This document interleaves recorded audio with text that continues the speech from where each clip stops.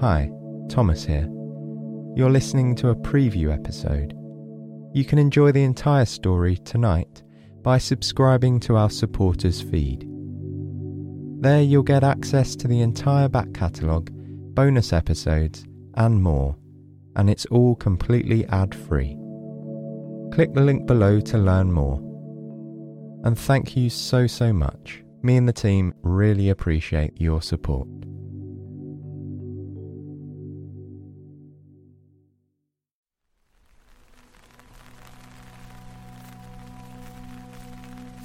Heavy drops of rain hit your umbrella as you walk slowly through the woods. You can hear the leaves of the ash trees high above you rustling as each droplet lands. Streams of rainwater run down the old oak's trunks and into the soil. It may be raining, but you're quite warm and cozy. It's one of those spring days when the woods smell rich and full of life. Bluebells cover the woodland floor all around you. There must be wild garlic nearby too. You can smell its sweet aroma. The sound of people laughing and chatting nearby drifts through the trees. You know the paths around here well, and you have nowhere in particular to be. You pause to watch a blackbird hop across the uneven ground. Its feathers, you notice, aren't just black.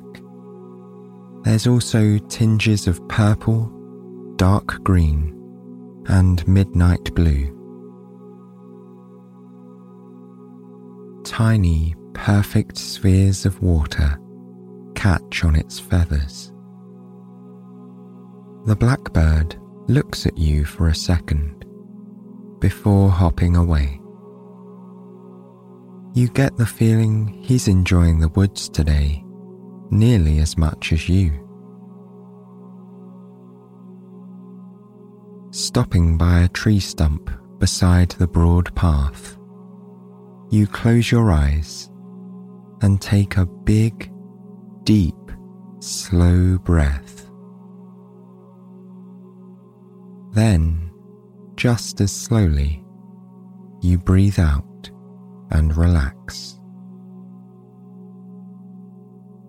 You can feel the tension in your shoulders and neck fall away. A sense of contentment and gratefulness for the life you see and feel all around washes over you. A little further along the path, you come to a familiar crossroads. You could go straight on toward the pond, where swans glide across the water with ease. Or you could go right down a sloping track to the wildflower meadows, where you hope you might spot butterflies for the first time this year. Instead, you decide to go left, further into the woods. The trees around you grow thicker, and the sounds of other people grow quieter and more distant. The path leads you to a clearing. You can't remember finding this place before, but you're glad you have now. A small patch of lush grass is encircled with more ash trees, and to one side is a wooden shed. It's covered in creeping ivy, but it looks like it's been freshly painted a deep green. The door is slightly open. You wonder if there's something interesting inside. Intrigued, you walk towards the shed. As you near it, you see that there's a shiny brass sign on the door. It reads, Model Railway. You put your hand out to push the door, and it swings open silently, as though welcoming you inside. This, you start to think, must be a very special model railway indeed. Inside, the shed is much bigger than it looked from the outside. It's cool and dark, apart from a single spotlight. On a long table underneath the light is a model railway. There's a train, a station, and beautiful scenery all around. It looks like a perfect piece of English countryside. You can see rolling hills full of sheep and cows, smaller than postage stamps. On a narrow lane, there's a row of thatched roof cottages with lines full of washing hanging in their gardens.